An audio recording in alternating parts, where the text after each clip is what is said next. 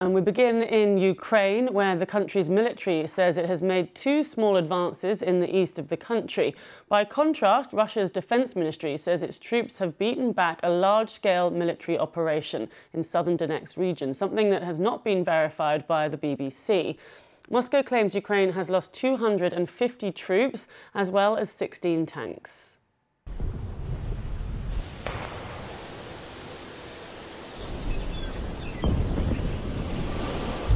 Earlier in the day, the Ukrainian army released this video, which appears to refer to the long-awaited counter-offensive. The words, "Plans love silence, there will be no announcement about the start," appear. Meanwhile, despite the danger in certain areas, thousands of Ukrainians are returning to their homes close to the front line, even though officials are urging them to stay away. Our Ukraine correspondent James Waterhouse has been to the eastern town of Pokrovsk to find out why some are deciding to go home. The end of the line. We're on a journey which people are being told not to take. A train, not just to the battlefield, but home. Victoria has had enough of being a refugee and is heading back with her precious cargo, baby Yeva. It was impossible to live like that. We traveled all around Slovakia and Ukraine, but we have to settle our family. This is where we belong. After travelling across the country, she's welcomed by who she left behind. Her husband, Serhiy. I feel overwhelmed. I'm very glad to see my beautiful daughter and my wife. Here, men typically stay behind to either fight, or in Serhiy's case, work. He and thousands of others chose to stay for this coal mine. It's a major employer which binds Pokrovsk together. Workers have to balance their safety with simple economics. I had to continue working, Volodymyr tells us. I also need to financially support my family who've come back. His employer is still hiring staff. Despite the dangers, it's an enticing prospect for those thinking about returning. Mining is, after all, part of the Donetsk region's DNA.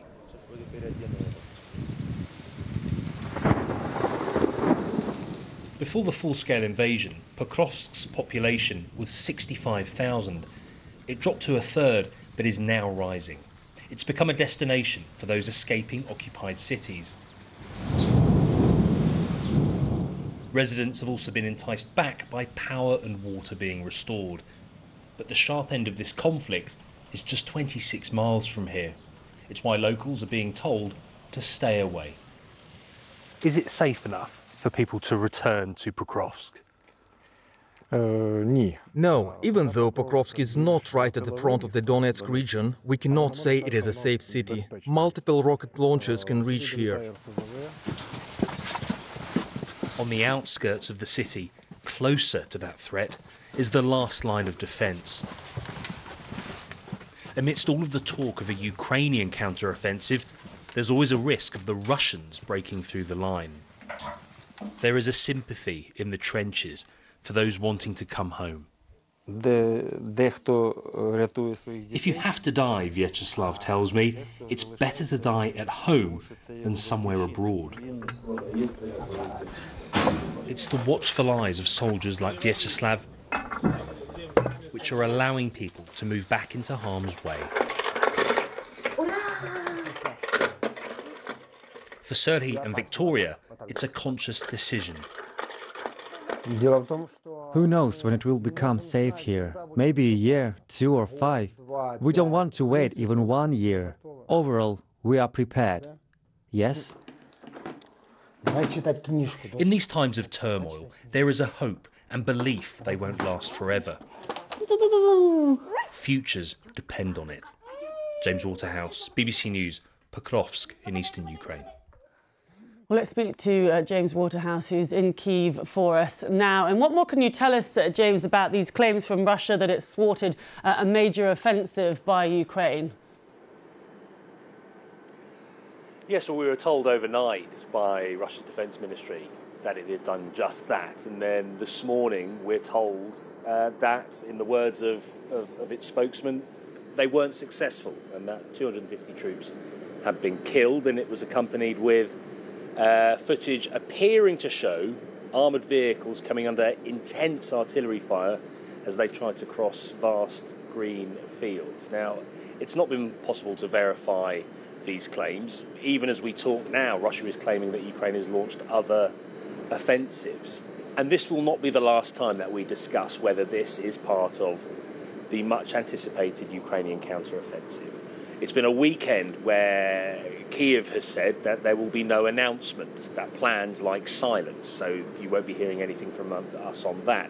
I think we've seen Ukraine claim to have made marginal gains elsewhere yesterday. I think when we look at the continued fighting inside Russia across the border in the Belgorod region, after pro-Ukrainian insurgents made a major advance across the border, I think we are seeing a notable increase in activity on the Ukrainian side. Whether this amounts to what they have been planning and hoping for months now, I don't think will materialise for a while yet. We've also heard from Ukraine's commander of the ground forces about how they've been making some movement going forward near Bakhmut. Yes, but we are talking hundreds of metres, just to give you an idea. But Bakhmut, this eastern city, which has dominated so many of the headlines, it took Russian forces, mainly mercenary forces, the best part of a year to take this city with a questionable strategic significance. Nevertheless, tens of thousands of men have been killed in the fight for that city. And soon after Russia claimed to finally be in complete control, it seems Ukraine is claiming to have made gains around the outskirts. So you get an idea of the intensity of the fighting there. Ukraine is also claiming to have made gains in the Donetsk region. But to give you an idea, we are talking about such small amounts of territory in such a vast country, along a front line that spans 600 miles. Ukraine's goal has always been, its dream has always been, to repel Russia completely. I think in practical terms that is a tall order, but what you are seeing, and what you are seeing with the Western rhetoric, is that they are looking to apply enough psychological pressure to Russia's leader Vladimir Putin to try and make him think twice about what he still calls a special military operation. Thank you very much, James Waterhouse, for us there in Kyiv.